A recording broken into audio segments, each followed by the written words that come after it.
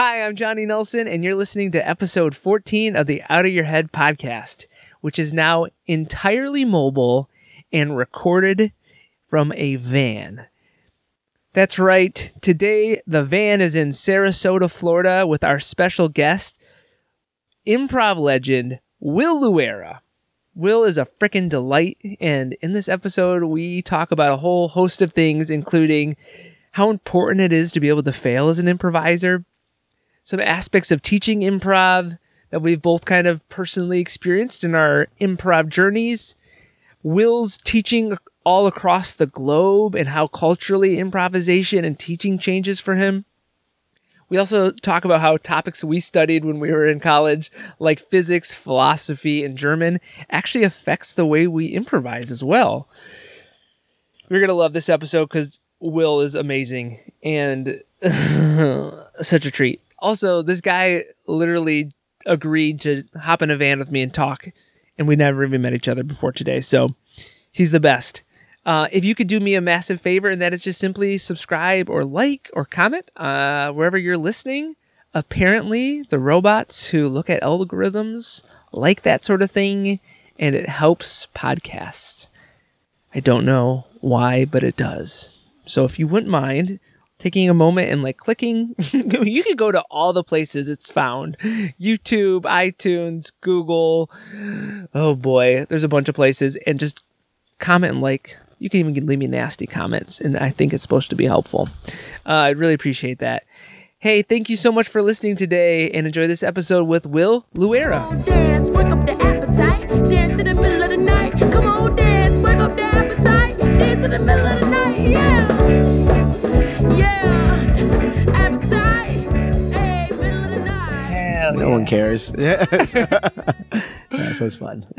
Will, thanks for doing this. Of course, thank What a you. treat. Will, how do you say your last name? Luera. Luera. I didn't know Yeah. if the L was silent or not. Yes, no, yeah, full on L. All right, Luera. full on. I feel like, one, super excited that you're the first podcast guest I've had physically in the space, because I did a online one. Yeah. And two, I'm excited that you're an improviser because you're the first person I've had that I don't already know. Oh, okay. And it's so funny because Right. man, most times in life, if someone was like, hey, this person's been doing improv for a long time, Mm-hmm. do you want to sit with them in a car and chat? I'd be like, yeah, yes, of course I do. It'll be great. Or if there's a weird gig, you know, in the improv community, Sure. some business thing, and they're like, well, they're an improviser. I'm like, okay, cool. Right. It's just such a different mindset. Well, I am honored, and I'm sorry that my eyes keep wandering because I'm just taking in the van and your hard work and craftsmanship. I'll take it as a compliment. I was gonna run around. There's these succulents on the wall, and one of them died, and I just picked a little green thing and put it in. And I was trying to do some finishing touches. It's about 90% done. Okay. Oh, this Yeah. is fantastic. I love it. Thanks, Yeah. man. Yeah. It's been really fun. It's also everyone's like, oh yeah, it's hard too, and it's yeah, it is. Mhm. I just you always just show people the good pictures and Sure, yeah. on whatever on Instagram, and it's oh, it's kind of vacationy, but it's not. Right. But we're living in a vehicle, and Right. last night I was parked and my husband was playing, and I'm Mhm. like, I have to shit. And I went to go start the car to go move to go to a toilet, Yeah. and that's when the battery was dead. No. Yeah. So stressful. And then I waved. The first person I waved down gave me a jump, which was amazing. And then how shit sometimes come in waves. Sure, and yeah.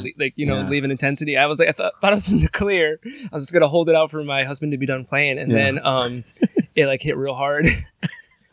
And I was leaving the car running, and Oh, my. truth be told, I was listening to some podcast that you were in. Oh, wow. Doing my research. I was like, I got him. Meet this guy online. And my husband called and was playing in the background, and he was like, I was like, Matt, I need you to. And he's like, what are those voices? And I'm like, Matthew! Matthew! I was like, listen to me. I need to come pick you up. So I'm glad that I was some there. of those things. I'm glad that I was there for that ride with you virtually. Yeah, thank But I you. was- Thank you for being there. I felt better because of it. Talking about improv in your ear as you're going through this trauma. Yeah, that's right. So you've been doing improv for like quite a while, right? For a long time now. I mean, I guess the total number of years would be about 28 years. Okay. Like this, like probably like right now, this month would be 28 years from when I first started. But if I count my professional years, it'd be more like 24 years. That's cool. Yeah. I'm so weird sometimes. When you said that, like 28 years doing improv, I just got little goosebumps. Like, Yeah. hey, how's it going? You want to come in on the podcast? Yeah, this is great, isn't This must it? be your wife. This is my wife, Maria. I'm Johnny. Hi, Johnny. Thank you. Yeah. If you want to come in the podcast too and just hang out on the bed, like you're more than welcome. It's okay. No, Take a little snoozer. You continue it. You can check it out. Oh, thanks. Awesome. Yeah. Very cool. Thanks. Well, yeah. So Maria and I, we met in Boston. Quick tangent. I know we might get Oh, to this no, later. this is great. Maria and I, we met in Boston, and we've been married now about 12 years now. 12 years, yes. Very Yeah. cool. And Maria is also a theater artist. Oh, as and you well. guys still like each other? And Yeah. We do enough different stuff in theater, that's good. right? That we could go in our own little pools, but every Yeah. now and then we get in the same pool for a little bit. What sort of theater stuff? I do more social political theater, so like theater for the oppressed. And I'm going to tell everybody in case they didn't hear that because I don't think the mic would have picked it up. Social political theater, theater for the oppressed. That's very cool. Yes, and improv is definitely a part of all of that. It's more like Yeah. rehearsing for real life. Yes. Yeah. Yeah. Very cool. Enjoy your conversation. I'm gonna go. Swing by again if you like. Nice to meet you. Bye, Maria. That's awesome. Yeah. So my husband obviously is an artist, playing cello, All right. but isn't in the improv world, and I like kind of love that. Mm-hmm. Yeah. He's hilarious, Yes. like so funny, Oh, which that's is good. a huge plus. Mm-hmm. But I'm also like, you don't want to do improv, do you? You don't want to do it. Yeah, we. I don't know why. My wife stayed away from improv. She would come to see the shows, and she didn't get it at first. And I this is something that She didn't get it. I like that. I have to admit, like, this is something that sparked my just curiosity in improv years ago, but there was just a cultural gap. Like, she's Brazilian, Uh-huh. and so she really didn't get like a lot of the American sensibilities Yeah, and sense of yeah. humor. So she would go to Herald Night at Improv Boston. She's like, I don't know what they're referring to. I don't know why everybody's laughing, right? And so, yeah. But she eventually started to, when we moved here to Sarasota, she's like, you know what? I have nothing else to do. I'm going to take your classes. She took all my classes. She eventually became part of our in-house musical improv troupe. Okay, She's a awesome. singer, so Awesome. she does that. Yeah. That's interesting that, it's like, well, you got, I think, like two hurdles, right? When like someone is like already watching long form for the first time, like getting that. You're right. And then to like layer on top of it, like a bunch of cultural humor, Yes. inside jokes. Yeah. I was talking to Stacy on an episode. Stacey Smith? Stacey Smith, Yes. About like Boom Chicago and about like those references Mhm. like they're making on stage and not making, and like she's like, I just say the names of the grocery stores there and they go wild. Yes. Isn't it amazing? Like it's funny, like sometimes when we'll have guest performers here in our shows in Sarasota, I invite them to watch the main show, and then I'm like, you'll be on, and you'll come in and do the encore set with us, or we'll do a later set. They'll come in, watch the main show, and they'll get it eventually. They're like, oh, okay, all right. We talk about the snowbirds. Well, we talk about the roundabouts. We talk about the age gap here in Sarasota, Yep. and you make references to some of the locations, and boom, you got them. You got the audience. Yeah, that's so funny. That's one thing I kind of want to talk to you about too. Is you have done like a bunch of teaching, like abroad, right? Yes, and performing abroad too, a or lot of performing a abroad lot as of well. performing Yes. abroad. It's kind of interesting. I'd love to hear some of your perspectives on like, as you've traveled, like Mm-hmm. how you've had to like adjust, whether it's your teaching Yeah. or like some observations you've had about like. I've had limited, like Yeah. I've is primarily just been in Europe. I did Mhm. like a few little workshops, and from country to country, you even notice some Sure, things. yeah. But like, it's very interesting. Mm-hmm. Yeah, you have to, and that's something I learned early on about making those adjustments. So yeah, this is a great question. It's something I like to talk about because my first international trip outside of North America, because before before this trip, I'd been to Toronto to do shows. So, I'd stayed in the North American improv circuit. But then in like 2003, 2004, we were invited to do a show in Puerto Rico. And this was like our first, I know it's American. I get it's part of the United States, but it's culturally very different. So we were invited to go do that. And they were like, yeah, there's going to be troops in from Spain, from Mexico, from Puerto Rico, from Chile. And now you're going to represent Team USA. Now, this is a time when there wasn't that much international touring going on. Yeah. So I talk about with some of my friends about when I used to tour back then, like 2003 to 2007 or 8. Everywhere I went, I was Team USA. Yeah. Like I was like the only You used to wear American the they saw. jersey. Yeah, I literally would buy a jersey, and we were like, "Hey, I'm Team USA." So we got there, and it was a competition. So we were in that festival. We were Team USA, and we had our first set, and it was us versus, I think, the home team. It was us versus Puerto Rico, and we do our set. And we all have years of doing improv in the States. We do our set like crickets. Even worse, this tournament had this thing where the audience was given like these little foam balls.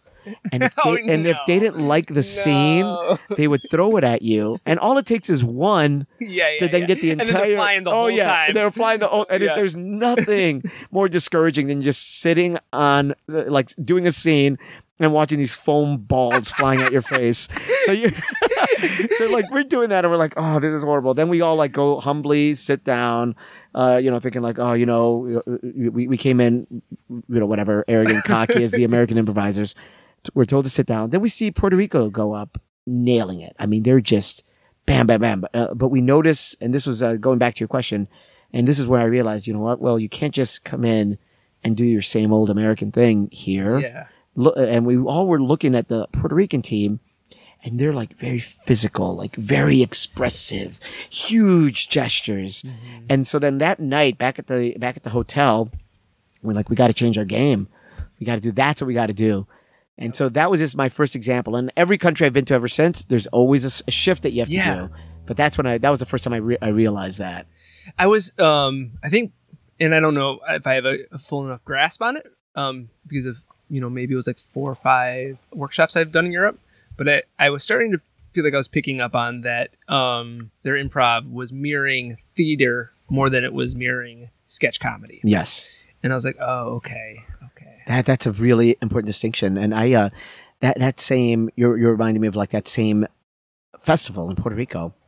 And again, me being American improviser, we go in, we're having like a post-show party or whatever, and I'm just talking to some improvisers from Mexico, and I'm just like, so what are you guys? Are you like IO, Second City, UCB, Annoyance? Like I'm just tossing out all these things.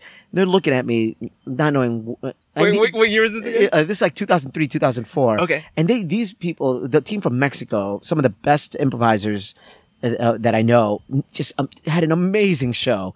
And so I'm like, surely this must be grounded in some sort of school of thought that I'm familiar with. Yeah. Right? They were like, I don't know what you're talking about. And that's when I learned like, oh yeah, like there's more than just these 4 schools of thought. And that's what I learned. What they're doing is they're trying to replicate theater on stage through improvisation. Yeah. So they study playwrights, they dramaturge the hell out of it, and then try to recreate it through improv. It's wild. It's very interesting because I feel like, everyone's got the different trajectories. They're like their bases, they're like studying improv. Yeah. And I feel like something kind of particular for me was that the first 4-ish years I did it in Michigan, I did it out of a local theater, and we did short form. I kid you not, for 4 years, never once was there a note or instruction.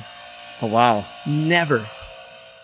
And so it was 4 years of like me trying to kind of work out best practices. Mm-hmm. And I think we knew Yes and. Yeah. And also getting just really comfortable failing.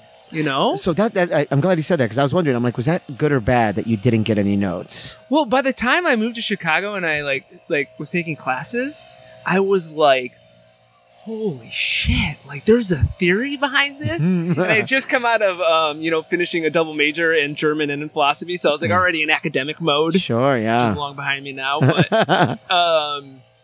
I was just like so eager, and just like every little morsel of information, Yeah. just like writing it down and poring over it every night, because I was like, I can't believe like I can go up there and have something in my pocket as far as best practices. Yeah, right. Like, yeah.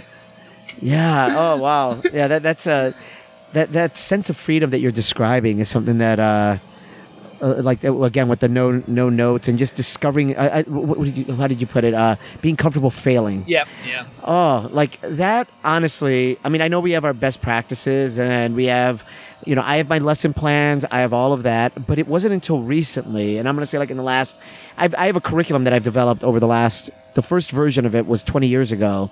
So I keep working on it. Literally every class I teach, I'm modifying something. Awesome. But it wasn't until about a year and a half ago that I was like, Will, you have to talk about failing. Like nowhere in this curriculum does it say it is okay to fail, and we want you to be comfortable with that. We want you to be able to be like, oh, okay, let me just dust that myself off. Let me get right back at it. Right? Do you I've thought about this. I feel it's a weird line to walk as a teacher, of like having the pressure of like making a class feel fun for people, Mm-hmm. and like also like teaching them things where like, yeah, they have to like push into failure and like not have maybe a great class. Yeah. And you're like, isn't this great? Yeah. Are you glad you came? Yeah. And like leaning into exercises that you're just like, these aren't inherently fun. Yeah. And it's so interesting as a teacher because like every class is different too. Like some groups want to be pushed more and some don't. Yeah. And so it's such a tight walk for me, at least, of like making people feel like they're having fun, and then sometimes being like, oh damn, I just ran a whole class and like I don't think anybody had fun. Yeah. Because I was like they weren't ready for this. Yeah. This was maybe, and I was just like, they just needed something light. Yeah. They just needed a light, playful day. Hey, And I was like trying to, this is this concept.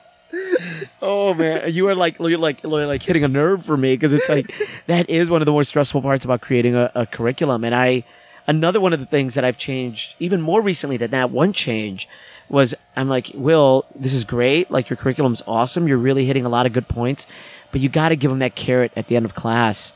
You got to, even if it means ending the class on a silly short form game that maybe it touches on part of the skills that you worked on, Yeah. but more than anything, you're just having fun, right? And so I've started to redo my curriculum to like, even maybe it's just like, hey guys, we're going to do scenes for 10 minutes and I'm just going to give you side coaching as we go. But even if that is after 90 minutes of like, okay, we're going to drill, we're going to drill this physicality and we're going to drill these vocal exercises. And they're coming out of it like, oh man, I suck. Feeling like that, like, oh, this is really tough for me. But then you give them that little carrot at the end, be like, you know what? That's great. Let's just have a scrimmage, basically. It's like a sports thing. It's like, let's just scrimmage for a little bit and have fun.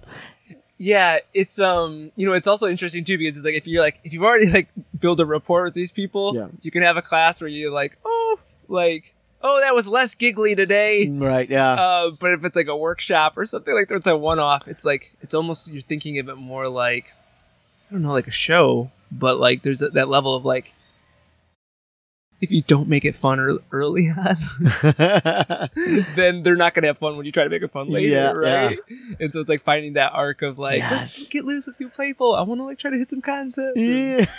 Yeah, that thing of failing is very interesting. I once had a teacher in the conservatory program. I always think about this. Said to me once, Johnny, just be okay in this scene with like it not going well or being funny, or just not even going that well. Like I think early on I had a pretty like decent proficiency at knowing like how to find the funny in a scene and like how to like make it a semi-successful scene. And that was an interesting thing of like, oh yeah, you're in class, just try this one. Don't worry about it like working out, and maybe don't even do like you got like a good sense of where the funny is, but don't go for it. And like it was so overt, of like, yeah, just fail on this one. Yeah. It wasn't as specific as fail, but just don't worry about like making it funny or anything. Right. Right. It's like, oh yeah, What- okay, that's okay. That's I don't, I don't let myself do that very often as a performer. You know, Yeah. especially in a show, you wouldn't. That's like- such an interesting challenge. Yeah, And was that helpful for you in that moment? I don't know. I don't know, but it always stands out to me, and it was just kind of like I think it also kind of set the tone for me too, going forward in classes of like, hey, this is not a place where you have to like. You can try different things and they can fail, because that's exactly what you want to be able to do in a class is like stretch yourself and like, Right. you know, Yeah. it's the best place to do it. And I say something similar to people too of like focus on this certain exercise is like, don't worry about being funny. It's such a distraction. Yeah. Yeah. As we all know. Yeah, I'm glad. I'm so glad we're talking about this because it's such an important thing. You're making me reflect again on when I added this part to the curriculum about failure and kind of talking about it. And part of my curriculums, I put in discussion points, and I instruct either the instructor or, in this case, myself. I'm like, at this point, have a discussion about this, right? Like, have a conversation. Sit down or in Zoom, like everybody just we're just going to talk for a little bit, right? And we do the reason why I ended up putting in failure is not because I think it's an important concept, but I would have students consistently during the check-in of the next week, they'd be like, "Oh yeah, I couldn't sleep after class last week because I kept thinking about what I should have done." boy. And I was like, "Oh my classes are affecting people's sleep."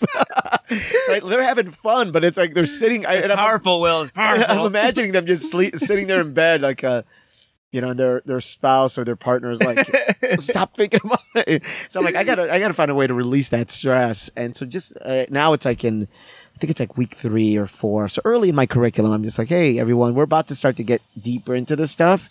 And guess what? Some of the things are not going to go well. You might even say things that you're going to be like, that sucked. Yeah. Yeah. And I'm like, I want you to learn how to just release it. It's okay. Let it go. You're going to have another scene. And I tell people, and it sounds maybe hyperbolic, but I would say it's pretty honest.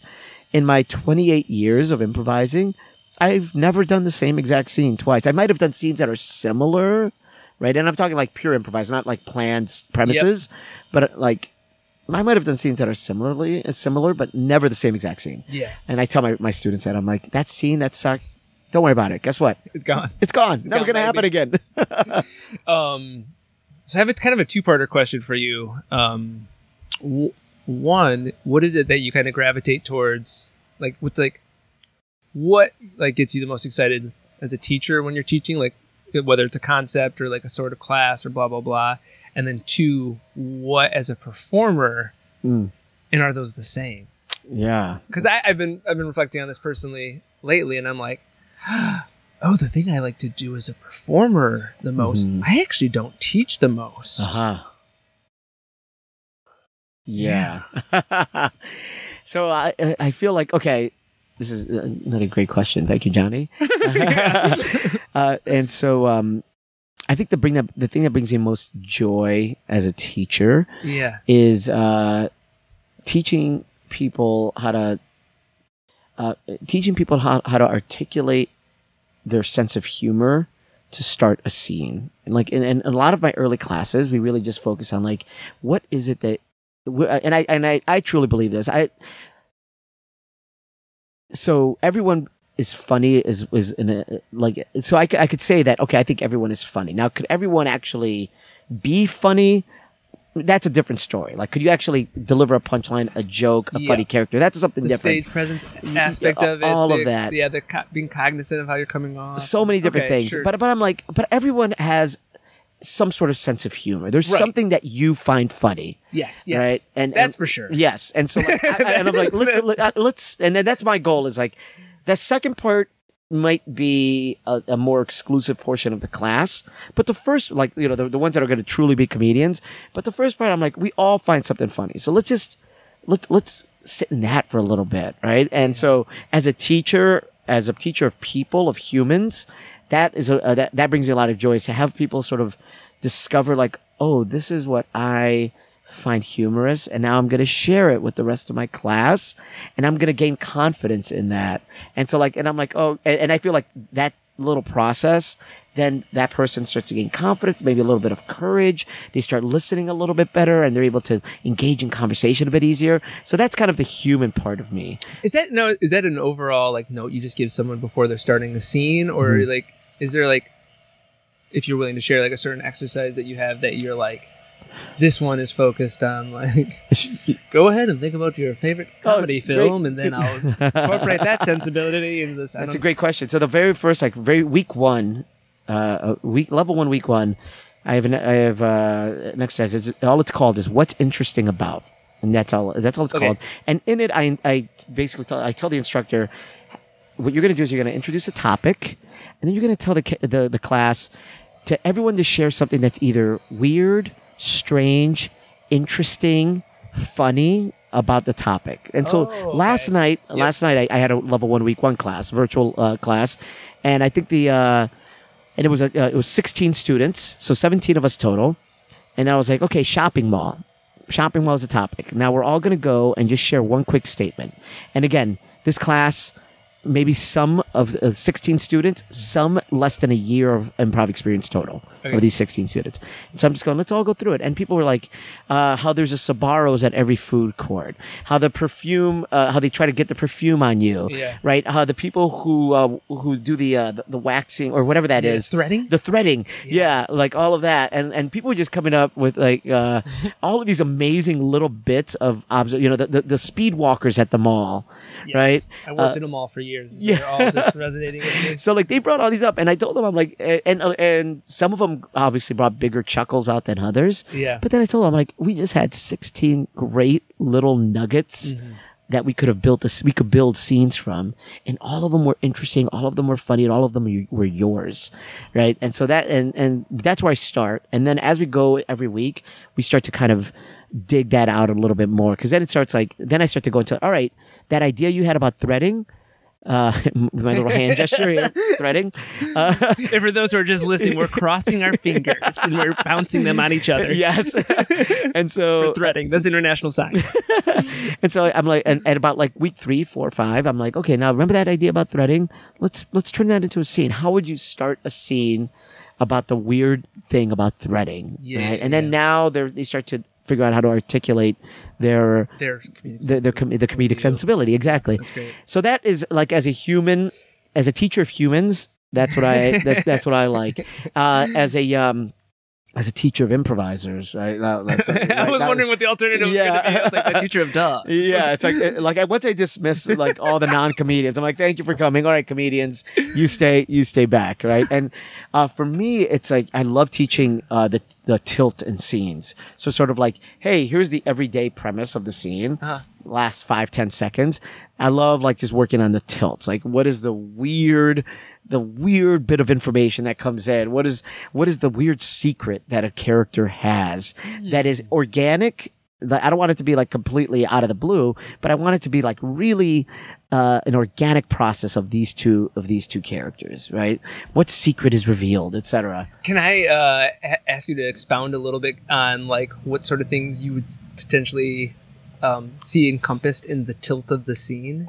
What sort of? Sure. Yeah, like what sort of, like, if it's like, you said the secret, like someone has a secret that's weird, or is it like how many like different things would you like, or what are some of the things that you would see as being part of the tilt? Good. So I teach it. So I will say that I teach the tilt in 2 different ways. The first one is more of an organic one, right? So it's like we're going to do a kind of using the story spine as a start, right? Once upon a time and every day. So I'm like, just show me an everyday scene between these 2 characters. Okay. And so maybe we have 2 friends, we have 2 partners, 2 coworkers, whatever. And then they're just sort of engaging in their everyday conversation. But then one of them just maybe makes a weird gesture, looks at it weird. And then suddenly, and all I ask him to do, I'm like, that thing, whatever that thing was, unpack that. Like, you saw it, I saw it, we all saw it. Yeah, unpack that thing. It has some maybe overlap with like game. It has a little bit of yes, but it might be more than just pattern play. It might be unpack that as well. Right. And yeah. Dig into why. And then for me, the idea of a pattern then takes a more complex. It becomes more complex, because for me, the pattern is not something that we're unpacking it. but we're not going to start to create the pattern. We're almost going to acknowledge that this pattern existed before the scene started. It was already there, and we're just unpacking it right now. Yeah. And then now we're going to be like, okay, this thing that's happening right now is something that existed before the scene, Right. and now and it's just tilting now. It's true to the whole world. Yeah. And yeah. Exactly. And we're going to get into this. That's fun. And so we do a lot. Like, I love tilt scenes. My favorite, and I talked about it being an organic tilt. My other favorite thing is more of I'll sometimes refer to it as an artificial or a forced tilt. And it might be a little bit more like this. If you and I may engage in a just quick scene, and then I'll give you an example of what this. And so I would tell my students, look, this is an everyday scene, no conflict, no crisis, no surprises, no secrets. We're just two people hanging out, and we might say, where do we want to put ourselves? Maybe at a museum. Okay, we're at a museum, so we'll start that. Two friends, or just two people at a museum. No conflict, no crisis, no surprises. All right, so here we go. Gary, I feel more elevated when I'm here, like more sophisticated. I know I'm not, but I feel more sophisticated. I know. It's like I'm like standing up straighter. Like I noticed that since we walked in the door. I know. It's like I'm just. You look stiff. I know. I feel like I have to. Right? It's like, but the art is so beautiful. Like I'm feeling more intelligent. There's two things going on. It's beautiful. I feel better, but I also feel more judged. What? You feel more judged? Yes, other people are probably more into art than both of us combined. Oh, don't feel so judged. We earn. I only know the name Monet. Good, and Freeze. Good. So that one little the forced tilt was me. You heard me say what? Right? Yeah. You made something more important. Yeah, and I love that, because I'm like, and I'll sometimes tell my students, I'm like, choose the most insignificant thing in the scene. Just choose the most insignificant thing, and then force the tilt. And so sometimes it'll be something like. One of my favorite ones ever that one of my students did, and I'll never forget, I was teaching a class in Atlanta, and then it was two teachers in a teacher's lounge, and then one student goes to the other. They're like, okay, they were looking for something to write with.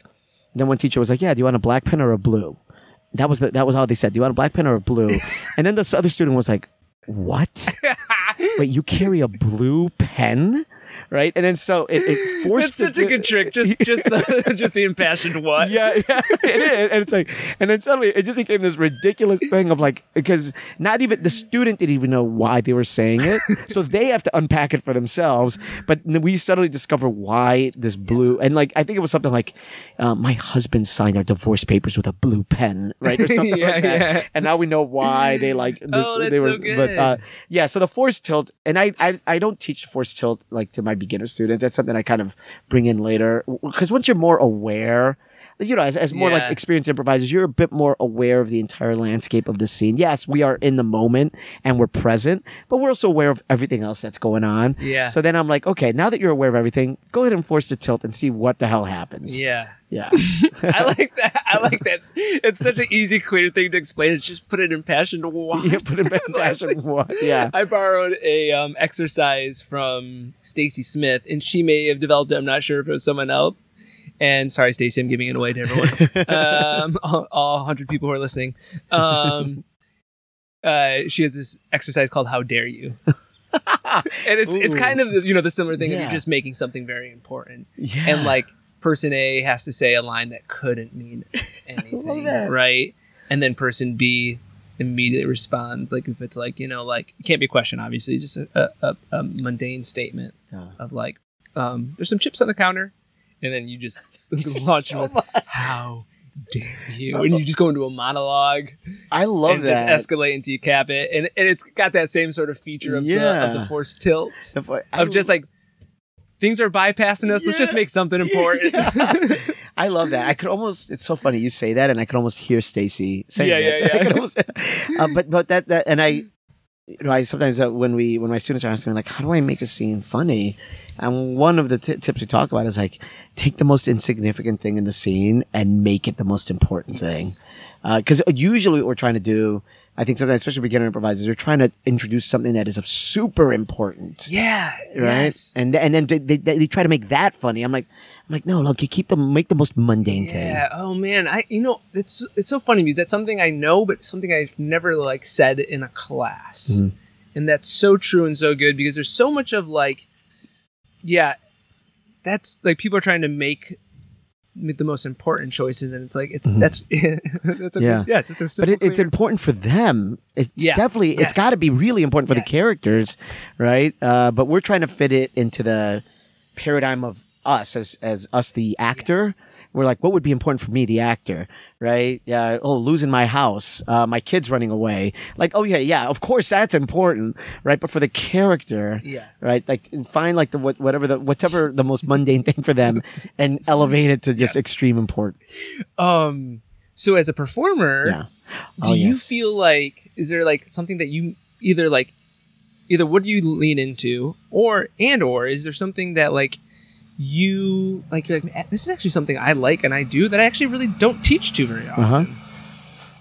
Do you have So both of those questions? okay, good. All right, yeah. So, ooh. Yeah, what do you like to do as a performer? So Like, as a performer, there's I love the free, formless aspect of improv, and there's I have a group that I perform with called Big Bang. I got to and- watch one of your shows last And night. the whole goal is like we're coming in Great. without form. Yep. And all we're doing is just sort of picking up on weird, funny intricacies that are happening within the scene. Like somebody said something weird, somebody did something weird, somebody referred to something strange, and then we're just part of the. And if you watch us perform, part of it is like unpacking those tiny little moments, Yeah. but also giving each other crap while we're doing it. Yeah. Like it's almost like, why would you say something like that? Yeah. Just because you said it, we're now going to go to that scene, right? And so Yeah. that a lot of what's happening in Big Bang is that sort of playfulness, and it happens so quickly, right? The scenes are just coming in one on top of another because we're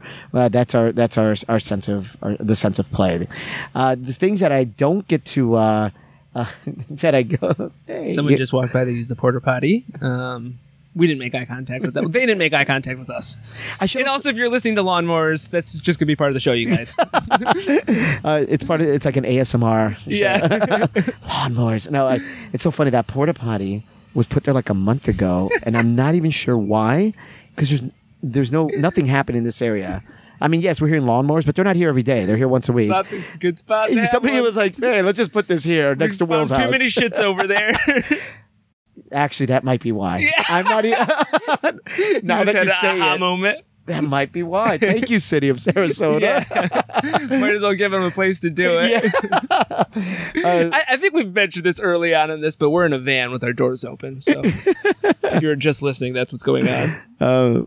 Something that I like that I don't teach that much. Actually, it was one of the last classes I was teaching. It was cut off by the pandemic, Yeah. actually, and that was the idea of a serial show. So where you build out a world and then you play in that world. And so the first time I ever did it was a medieval fantasy. So think Hobbit, stuff like that, Okay. Lord of the Rings. And so you work with your cast to build out what this world's going to look like. When I say build out the world, I'm talking about like not just your characters. You have Like- a conversation about what sort of elements. Yeah, and it's like, what is this? Okay. You know, how big is this world? What is it? Are we looking at a continent? Are we looking at like a city? this is Like, fun. what is it? And so we start the conversations begin Do you there. draw a map? We do draw maps. oh, yes. Oh, actually, I draw like a silly map, but then I almost every time I do this, I have a cast member who's just a real artist, and they'll detail it, and it's Yeah. beautiful. So the one that I was doing right before the pandemic was not medieval fantasy, but it was film noir, and I gave them a bunch of different genres. I'm like, what are we gonna do here? Are we gonna do medieval fantasy? Are we gonna do film noir? Are we gonna do mobster? Are we gonna do horror or whatever? And so we all, for like the first two rehearsals, we build out the world. They're like, what does it look Cool. like? And then once we build that out, then they get to create their characters, and then we start to just. What I love about it, it feels like. I don't play too many video games, but it feels like those video games where you just get to go anywhere you want. Oh yeah, like almost like a Zelda. Where it's Yeah. kind of open world. Open world, there it is. Yeah. That's I think it. that's it. I'm not a huge gamer too. That but feels right. I feel like I've heard yeah, that open before. world. That's Open what World it is. Improv opening in 2022. Johnny and Will's Open World Improv Theater. When you said map, Yeah. I read the Chronicles of Narnia like over and over growing up. I still like read the first one every winter. But there's like one of those maps in the front, just like Tolkien has those maps. Yeah. You know,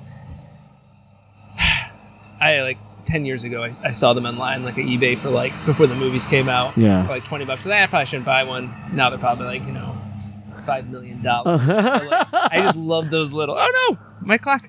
I just love those little like maps that go with stories. Honestly, if I'm being completely honest, any book that has pictures in it, I'm like happier for it. Yeah. Do you like the picture breaks in books? Like every now, like when you're like reading and then suddenly there's like 12 pages of pictures. Like, I don't ever get a book like that. Every now and then, I'm like, it's especially like in a history, sort of like a biography or something like that. It's like you're reading, and then suddenly, boom, 12 pages of pictures. That sounds great. And then, but then they're gone, and it's almost like, oh, I still have Yeah, you want 180 more. pages to read. Yeah, I honestly feel like even to this day, like, because I go back and read, like, I think, man, those books are the only ones that have pictures in them for the most part that I read. But every time I'm like getting to a new illustration, which is like every 5 pages or so in those, like, is it Pauline Baines is the illustrator? I don't know. There's someone else illustrated them later and it was awful. But like every time I get to a picture, I'm like, yes, Yeah. yes. Like I I'm like, love I'm that. like, sometimes you feel good about ending a chapter and you're like, Yeah, I can close it here. yeah. I feel really good about getting to pictures. I wish there was more pictures in books. I feel like there's got to be a word for that. Like, maybe like there's a German word or something for like Yeah. the feeling of anticipation for a picture in a book. Yeah, it's and it's like quite an honest thing, not even hardly even a joke. It's just Yeah.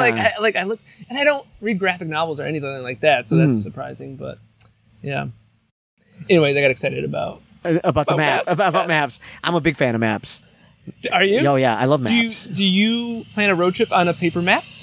Ooh, good. I used to. It's a lot more work. I yes. It's like you'd have to really want it. Yeah, I mean, I will. Okay, by plan, like I don't take the map with me, but when I am planning a road trip, I do bring out a map, Yeah. and then I ended up transferring that over to a more. I mean, now with GPSs, Yeah, it's like it's- that. I just outline it, but I will look at a map when I'm starting a trip, just to kind of get the lay of the land. Okay, this is something I've been doing for myself. Okay. This is really important. Is on Google Maps, you can like have it like ebb and flow. It doesn't stay true north all the time. It like Right. follows you. Mhm. I've been like plotting north when I'm like, especially in a new place where I'm traveling a large distance and like zooming out a lot more. And it gives me such a happier sense in my brain of where I physically am in a city or the country Okay. as a whole. When I just follow that little wiggly Sure. thing, I have no sense of where I am. Now is that like you know where the body of water is? You know where like the hills are, or something like that? Is that You get to feel like if you're on like if there's like a lot of diagonal streets in the area. But honestly, even just geographically, like getting a sense of like I don't know the geography of where all the states are that well Okay. in the U.S. It's like I know better the countries in Europe where they fall than I know Huh. like what's the next state over. It's Okay. like just it's more vague in my head. Yeah, yeah. And so, like, whenever I'm on a road trip, I feel like I'll arrive somewhere and I'll feel like, I wish I would have looked at a map before and just had a better sense of how much space I traveled. Yeah. Yeah. I love maps. I love I love traveling. I'm pretty good with the United States. Like I could almost pinpoint every single state on a map. Are you also the sort of person who's like, you know what highway you're on? Like, if you took the highway, someone's like, what highway you're on? You're like, oh, yeah, that was Yeah. internet. You know. I'll take highways places, like, and I won't even know what highway I was on. And I feel like that's just like, I'll like, get there and someone will be like, oh, yeah, did you take highway? I'm like, I don't know. I know. Put that in my short-term memory. How's your sense of direction? Better than maybe the average person by a little bit. Okay. That's my knee-jerk guess. Okay. Just knowing, but that's knowing people who are awful and being alarmed. Yeah, isn't it strange? It's alarming. Yeah. I had a friend that was like, I can relate in that, like, I'm an awful speller. I can't spell. But, like, sometimes when you can do something, you just can't imagine why someone else can't. And I had a best friend, still a good friend of mine, he lives out of state, who, like, you could just describe the most simple, like, you're just going to take a left at the next street. And he's like, write it down, Barry! Write it down! And, like, and I got to know him, like, and I was like, oh, this isn't a joke. And, like, after a couple of years, like, I saw him, like, be like, how do I get and this was like we were friends, before I think we all had smartphones with GPS too. Uh-huh. And he would ask people for help, and he would be like, I don't. Can you write it down? And then he would just, after a while, just like the person would be like, I'll explain it. You'll get it. And I would just watch the light and joy go out of his face, and just go, I'm gonna nod my head and indulge. No. And I know nothing. I will have retained none of this. That is so sad. Yeah. Very sad. Yeah, I remember. You're making me remember a friend of mine, or you're reminding me of a friend who currently lives in Chicago, and when she lived here in Sarasota, like we would go somewhere near our theater, not too far, maybe 3 or 4 blocks.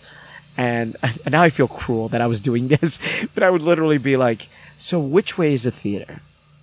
And she like we're not too, we're maybe a third of a mile away, and then so then she'll look around, and then she'll point in like the opposite direction. I'm like, no, it's so yes, the pain of like the directionally challenged. I feel bad. Also, like some people with like scale, like scale. My husband was like, one time, like before he realized that you could have Google like tell you how long it is to the next like midpoint while you're in a trip. Yeah. I was like, how far away does that next bathroom or like rest stop look? And he's like, it's probably about an hour. And then I'm like, an hour? Is that an hour? And then like we looked at it, it was like 5 minutes. Yeah. He's like, I was just judging that from this space to this space.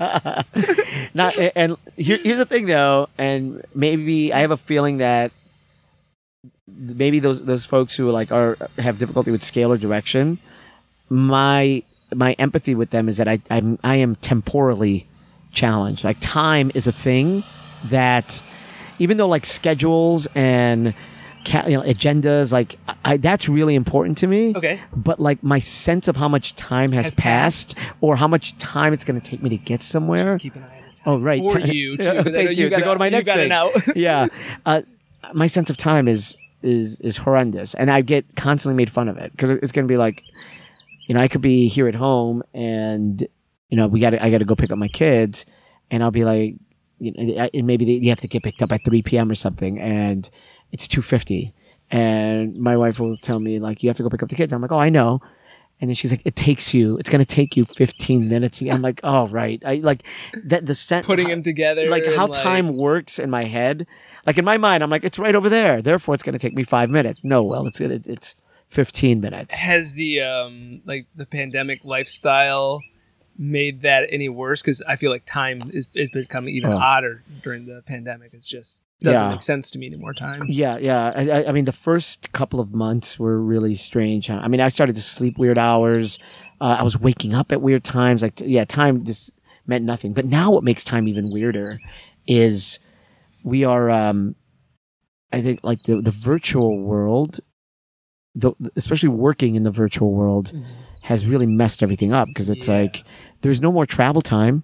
Yeah. Right? It's like, which is a huge plus. It's a huge plus, but you're like meetings one right after another. Yeah. Because you don't have to go anywhere. You just log out, log back in. Yep. And so time is becoming this vacuum where, I mean, also 3 hours teaching a class in front of a computer feels completely different than 3 hours teaching a class in person. Yes. Yeah. Like though I may have had fun the whole time and been like felt alert, when I'm done teaching a 3-hour class online, I am like, it feels more like I used to teach like on Saturday, like sometimes like 9 hours. It was kind of crazy. But it feels more like that. Yeah. Yeah. Like teaching online. Oh yeah. Oh yeah. I'm gonna go cry for a second. I'm so tired. Yes. Yeah. Yeah. Like, I mean, thankfully, I feel like I'm getting. That's a totally different lawnmower. Yeah, is that a weed whacker? It might be a weed whacker. You guys might not be hearing it. I know there's like church bells ringing in the last time I was recording, and I was like, "Do you hear that?" to the person on the other side of the Zoom, and they're like, "No, there's church bells." I forgot that Tuesday. Today's Tuesday, right? Speaking of time, yes, today's Tuesday. Tuesday is the day that the city trims the park that we're right next to. Okay, yeah. So they close everything. I mean, Sure enough. it's shut down. And yeah, they're definitely. We can confirm, It is Tuesday. and they are trimming the park. and there's it a porta looks potty. great. Yeah. There's no poops on the ground. No poops. Everything's going well in this corner of Sarasota. But yes, yeah, I mean, thankfully, I'm starting to get more and more used to it. But I would say, like, early in the virtual teaching, the naps were constant. Like, I would, like, teach, then, like, okay, I've got 20 minutes into my next class, nap. Teach 20, but now, thankfully, I think I've got it down. You sound like very busy and like you've got a lot of stuff going on. Like, Yes. I feel tired. Like, I'm like, Tuesday I got a class. Let me prep for, you know what I mean? Yeah. I feel like sometimes when you have less in life, the one extra thing feels like a big deal to you. You're like, oh boy. I have to be somewhere on Tuesday, so it is Sunday. I gotta start thinking about that. So are you still teaching now? Yeah, I'm teaching this past term I taught like 3 classes. For Second City. For Second City, okay. And occasionally I'll teach like an independent thing, but I haven't been doing that as much right now. And then we're just going into a new term. So, okay. If you can remember working for someone else, yeah, you don't know what's going to happen every 8 weeks. Yeah. Like, this is going to be a great 8 weeks or not. You have no idea how much work you're going to get in that world. Right. Which you, like, was one thing that I wanted to talk about with you is, like, you've done such a great job. It seems like in your career, have just been like such a go-getter of like finding all the avenues in which you want to apply your skill set and your improv. And like, let's take a little look over your website of like all the unique work you do, like with Alzheimer's. Yeah. I thought for a moment that you like did meditation work. Then I realized it was mediation. I got so excited. I was like, I want to talk about meditation. But like, it's kind of interesting of like how I always think as an actor, improviser, comedian, we always have to self-produce everything, and like there's so much like you learn so many skill sets. Like I had to learn how to edit and blah blah blah. Right. But like someone like you is like really like, how many theaters do you have your feet in as like directors and so yes, artistic director? I am. So my full-time gig is here in Sarasota as the director of improvisation for the Florida Studio Theater. But I'm also the artistic director emeritus of Improv Boston, which was an honorary title for the most part. But I was activated into service a couple of years ago when there was like Born Supremacy. Yeah, like you're right, exactly. It was like the management team stepped away. So then I got a call from the board of directors. They were like, we need your help.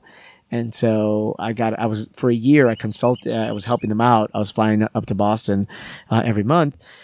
Then of course now working with and for Improv Asylum, right, as their incoming artistic director, kind of as so that's another one. Then I have my own group, Big Bang Improv, and so which is my international touring presence. So those are the main 4. Whew. But then main 4, just there's 4 that are main, and then there's more. And then there's more. There's other like projects and groups that I. You do some personal training too. I do personal training, yeah. So yes. and again, all of this has sort of. It's been organic. A lot of these tilts in my life have been organic, and where it's kind of me just saying yes to. And I think this is. Sorry for sidetracking really quick. No. As an I think one of the beautiful things about improv, one of the benefits of improv is it starts to rewire your way of thinking. After a while. You're like, okay, I'm going to go ahead and I'm going to say yes to this opportunity, right? I'm just going to, it looks like something that I can do. So I'm going to say yes to it. And then I'm going to see where it's going to go. Kind of like in an improv scene. I'm going to say yes, and then we'll see what happens. And then that's how the mediation stuff started. Like that's I said yes to a gig. They needed entertainment during a conference. So there was a mediation conference, and they were like, "We need an improv show." Yeah. And I pitched them a bunch of shows, and they were like, "Oh, this one-person improv show that you do sounds interesting. Could you do that one?" And I was like, "Oh boy, not the one that I thought you were going to pick, but okay, I'll do it." And it's a one-person improv show that I do. I did that, and then they invited me back the next year. And then after the second year, they're like, "Will, we think that..." the second year it was a show and a workshop. And And then after that, the folks who run this mediation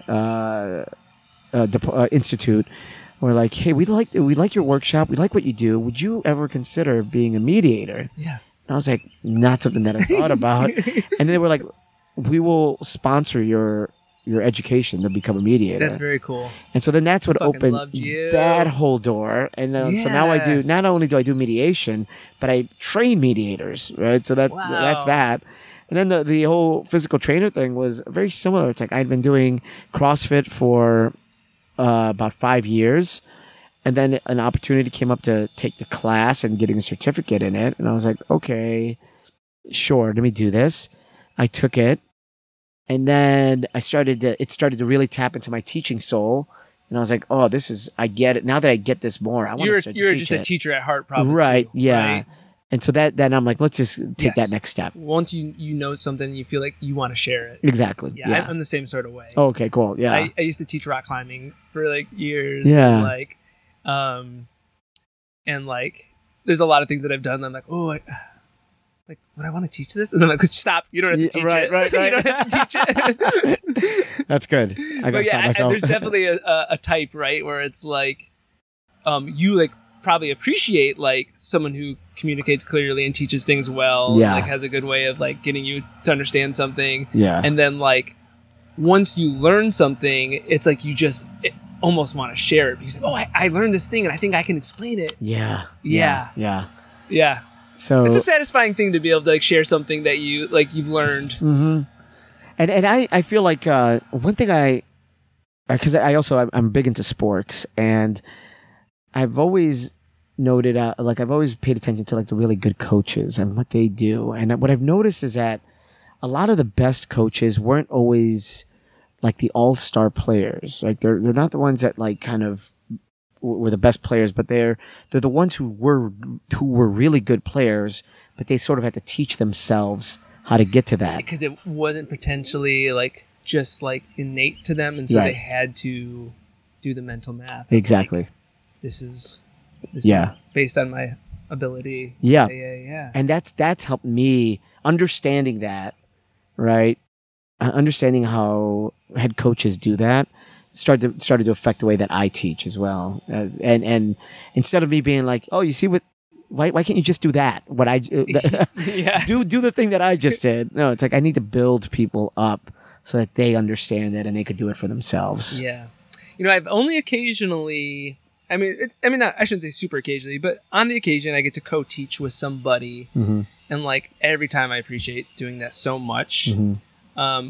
I would say like, 95% of the time I'm like, damn, this person, like, I love some of the stuff they're doing. Every once in a while you're like, oh, I want to do it that way. I want to do it that way. Just because like you probably have a strong point of view as a teacher, right? Yeah. But it's just so like satisfying to watch other people like be like, oh my God, I wouldn't run class this way, but that's cool. Or yeah,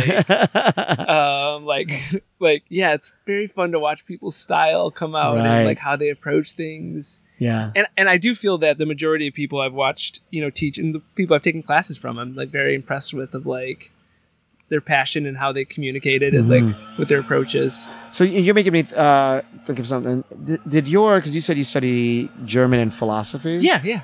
Did that, because my answer to the question I'm about to ask you is yes, definitely, for me. Uh-huh. But for you, did what you studied inspire the way that you teach?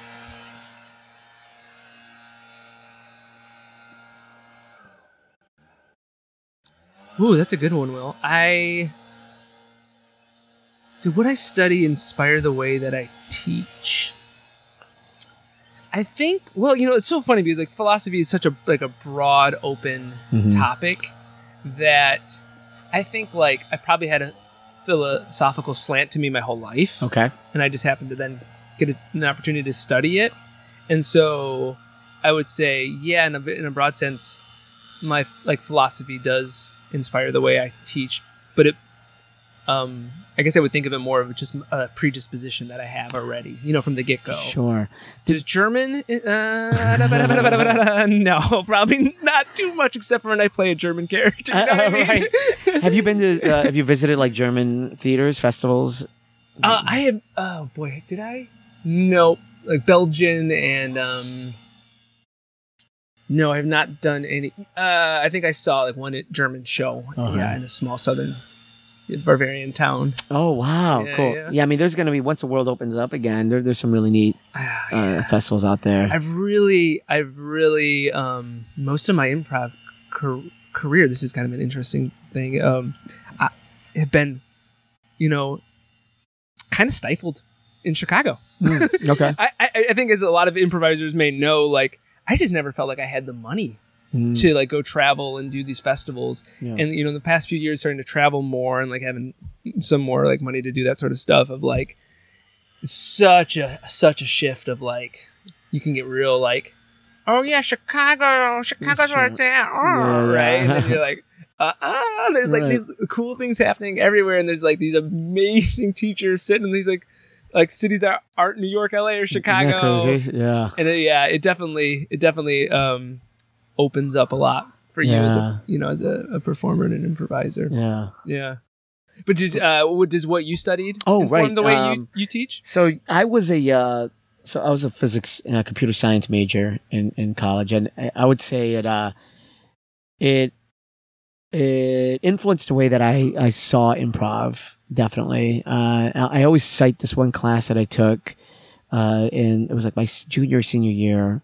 It was a class on the mechanics of like the working universe, like from like the quantum level up to like the astronomic level, right? Like kind of just looking at everything.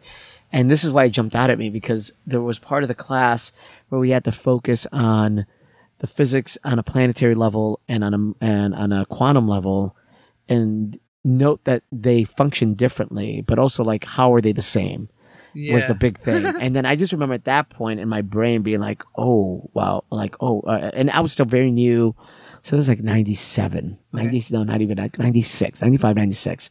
So I was just starting to get the idea of like short form and long form. And it was, and this was pre-internet, it was not pre-internet, but pre-browsers and Googles and all that. So it was, I was being fed in this information by people who had seen the promised land of improv, and they would talk to me about short form and long form. And then I'd be like, oh wow. So there's these two things of improv, which up until this point, I've been taught as two different things. But then like at the same time, this physics thing entered my head. And then at that point, I'm like, wait, what if there's a similarity between this short stuff, the quantum level, and what's the regular Newtonian level? Yeah, exactly. And it's like, and that like really, it like programmed my improv brain to always be looking for those connections and threads across all these different things. And so that inspired the way that I teach as well, because I'm always like trying to be like, here's how this connects to this. Here's how this little short form move relates to this long form move. I love that. Yeah. I was, I guess I'm sure that studying German, and I'm sure that studying philosophy it definitely informed, the way I teach. But I would bet that not as specific to studying German itself, but like learning a new language. Yeah. You're at least bilingual, right? Yes. I heard you speaking Spanish. And then is it bilingual or bilingual? Yes. Yep. As I learned a language, especially as an adult, you learn the skill set of being a sympathetic speaker and listener. Because after learning a language that like you need people to speak in a certain way to you who have mastery of that language. So they need to be a sympathetic speaker. Yep. So you can understand them. Sympathetic speaker. I love that. Yep. And then also like as someone, like if I'm speaking to someone who doesn't have mastery of English, then I need to also be like a sympathetic listener because you're using like, I don't know, it just trains you to listen and speak in a way to know that you're being comprehended and that you're presenting in a way that can be comprehended. So like, man, boy, did I have to hone that skill for like 4 years, studying German in college.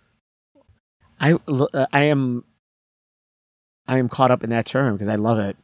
Or both of those in conjunction with one another. The idea of a sympathetic speaker.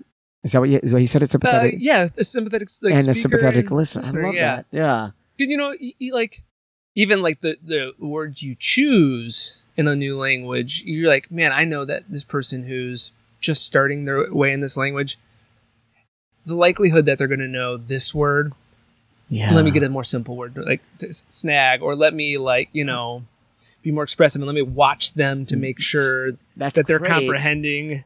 Of course that applies in improv. I mean, it totally does. Just a direct correlation almost. So you're like, okay, this whole thing, love it. I love it. And now I'm like, I gotta steal this from Johnny because I think it's great. But it's tying over to how CrossFit has influenced me as an improv teacher. Oh, interesting. So there's two definite ways, and then one that I'm but also considering. you're a CrossFitter. Yes, you didn't tell me that earlier. Yes. That's a specific type of fitness and cult. Yeah, yeah. In that way, it's very much like improv. The cultish aspect is very much like There's improv. There's levels. So we another part of it is that, like improv, you could go to like any improv theater in the world, and it's like, hey, yeah. Oh, CrossFit's the same way. You go to any CrossFit gym anywhere in the world, you're suddenly like within your cult. And like the language, the primary language might be different, but the internal language is the same. Like we're still saying the same things. So one thing that one way that improv or that CrossFit inspired my teaching is the way just a CrossFit class runs, right? There's like you do your stretching and mobility at the top. Okay. Then you do very like muscle specific warm ups. Then you go into the main workout. And then once I did that, I started to rearrange my classes to kind of be in the same way. I started to move warm ups out of certain weeks that I'm like, this warm up does nothing to build the skill that we're doing right now. So I've started to rearrange my warm ups to kind of think along the same lines. Another thing that CrossFit does is that, and I think there's one thing that not many people know, is that it's meant so that anyone of any strength and skill level could all be in the same class together. Okay. Right? So like you could be, they might, what we call the RX of the website, the RX of the workout. It might be like, okay, for this, the RX, you've got to lift, like there was yesterday, you had to lift 145 pounds, right? And then do these other very complicated moves. If you could do that, awesome. If you cannot, then we're going to bring the weight down a little bit. We're going to be like 95 pounds or 65 pounds. If even that's too difficult, like if you have mobility issues, then what we're going to do is we're going to like no weights. We're just going to bring a PVC pipe out and some bands. So you could still do the workout with everybody else, but to meet your skill level. That's great. Right. And so it started to really influence me, especially once I moved to Sarasota, where I'm dealing with a very different demographic. I'm dealing with an older demographic mixed in with a young demographic. In your classes? In my classes. And now is this in your improv classes? In my improv classes. Okay. Yeah. So I have my improv classes can go from like, I have one improv class that ranges from 23, 24 to 67. Right? Yeah, and that's a big span. And it's very common in my classes. So I start to figure out what CrossFit helped me was like this idea of scaling an improv class so that somebody who might be a little bit faster, a little bit who's with more experience can work with somebody who maybe has not had I'm going to start to mix things, who does not have the same cognitive fitness that a younger person has. So they might need to might need to scale an exercise for them so that they could still participate together. And so this goes to I tie it back to this whole idea of sympathetic speaking and listening. Yeah. 100%. Yeah. Dude, this has been such a treat. A dang delight. I'm keeping track of the time. Oh, thank you. Thank you. Thank you so much for doing this, Will. Yeah, such a pleasure. This was great. Also, just to speak to like Will's like yes and like I just emailed him. Never met him before, and like immediately the next day he's like yeah, and I'm like I might be leaving town tomorrow. Could you do tomorrow? Tomorrow. He's like yeah, in the morning for sure. Yeah. And then I'm like my car battery's dead. He's like okay, I can come to you. And like, so thank you for being so just like down to jump in, and it's been really cool getting to meet you. Oh, I'm glad we were able to make it work. I mean, this is a special treat, and and just being here, I'm still like keep looking at the van and looking at all these awesome things. Great work here. Thank you so much. I know our paths will cross again. Yes, for sure. And so thank you so much, Johnny. Thank you, dude. All right. What a delight.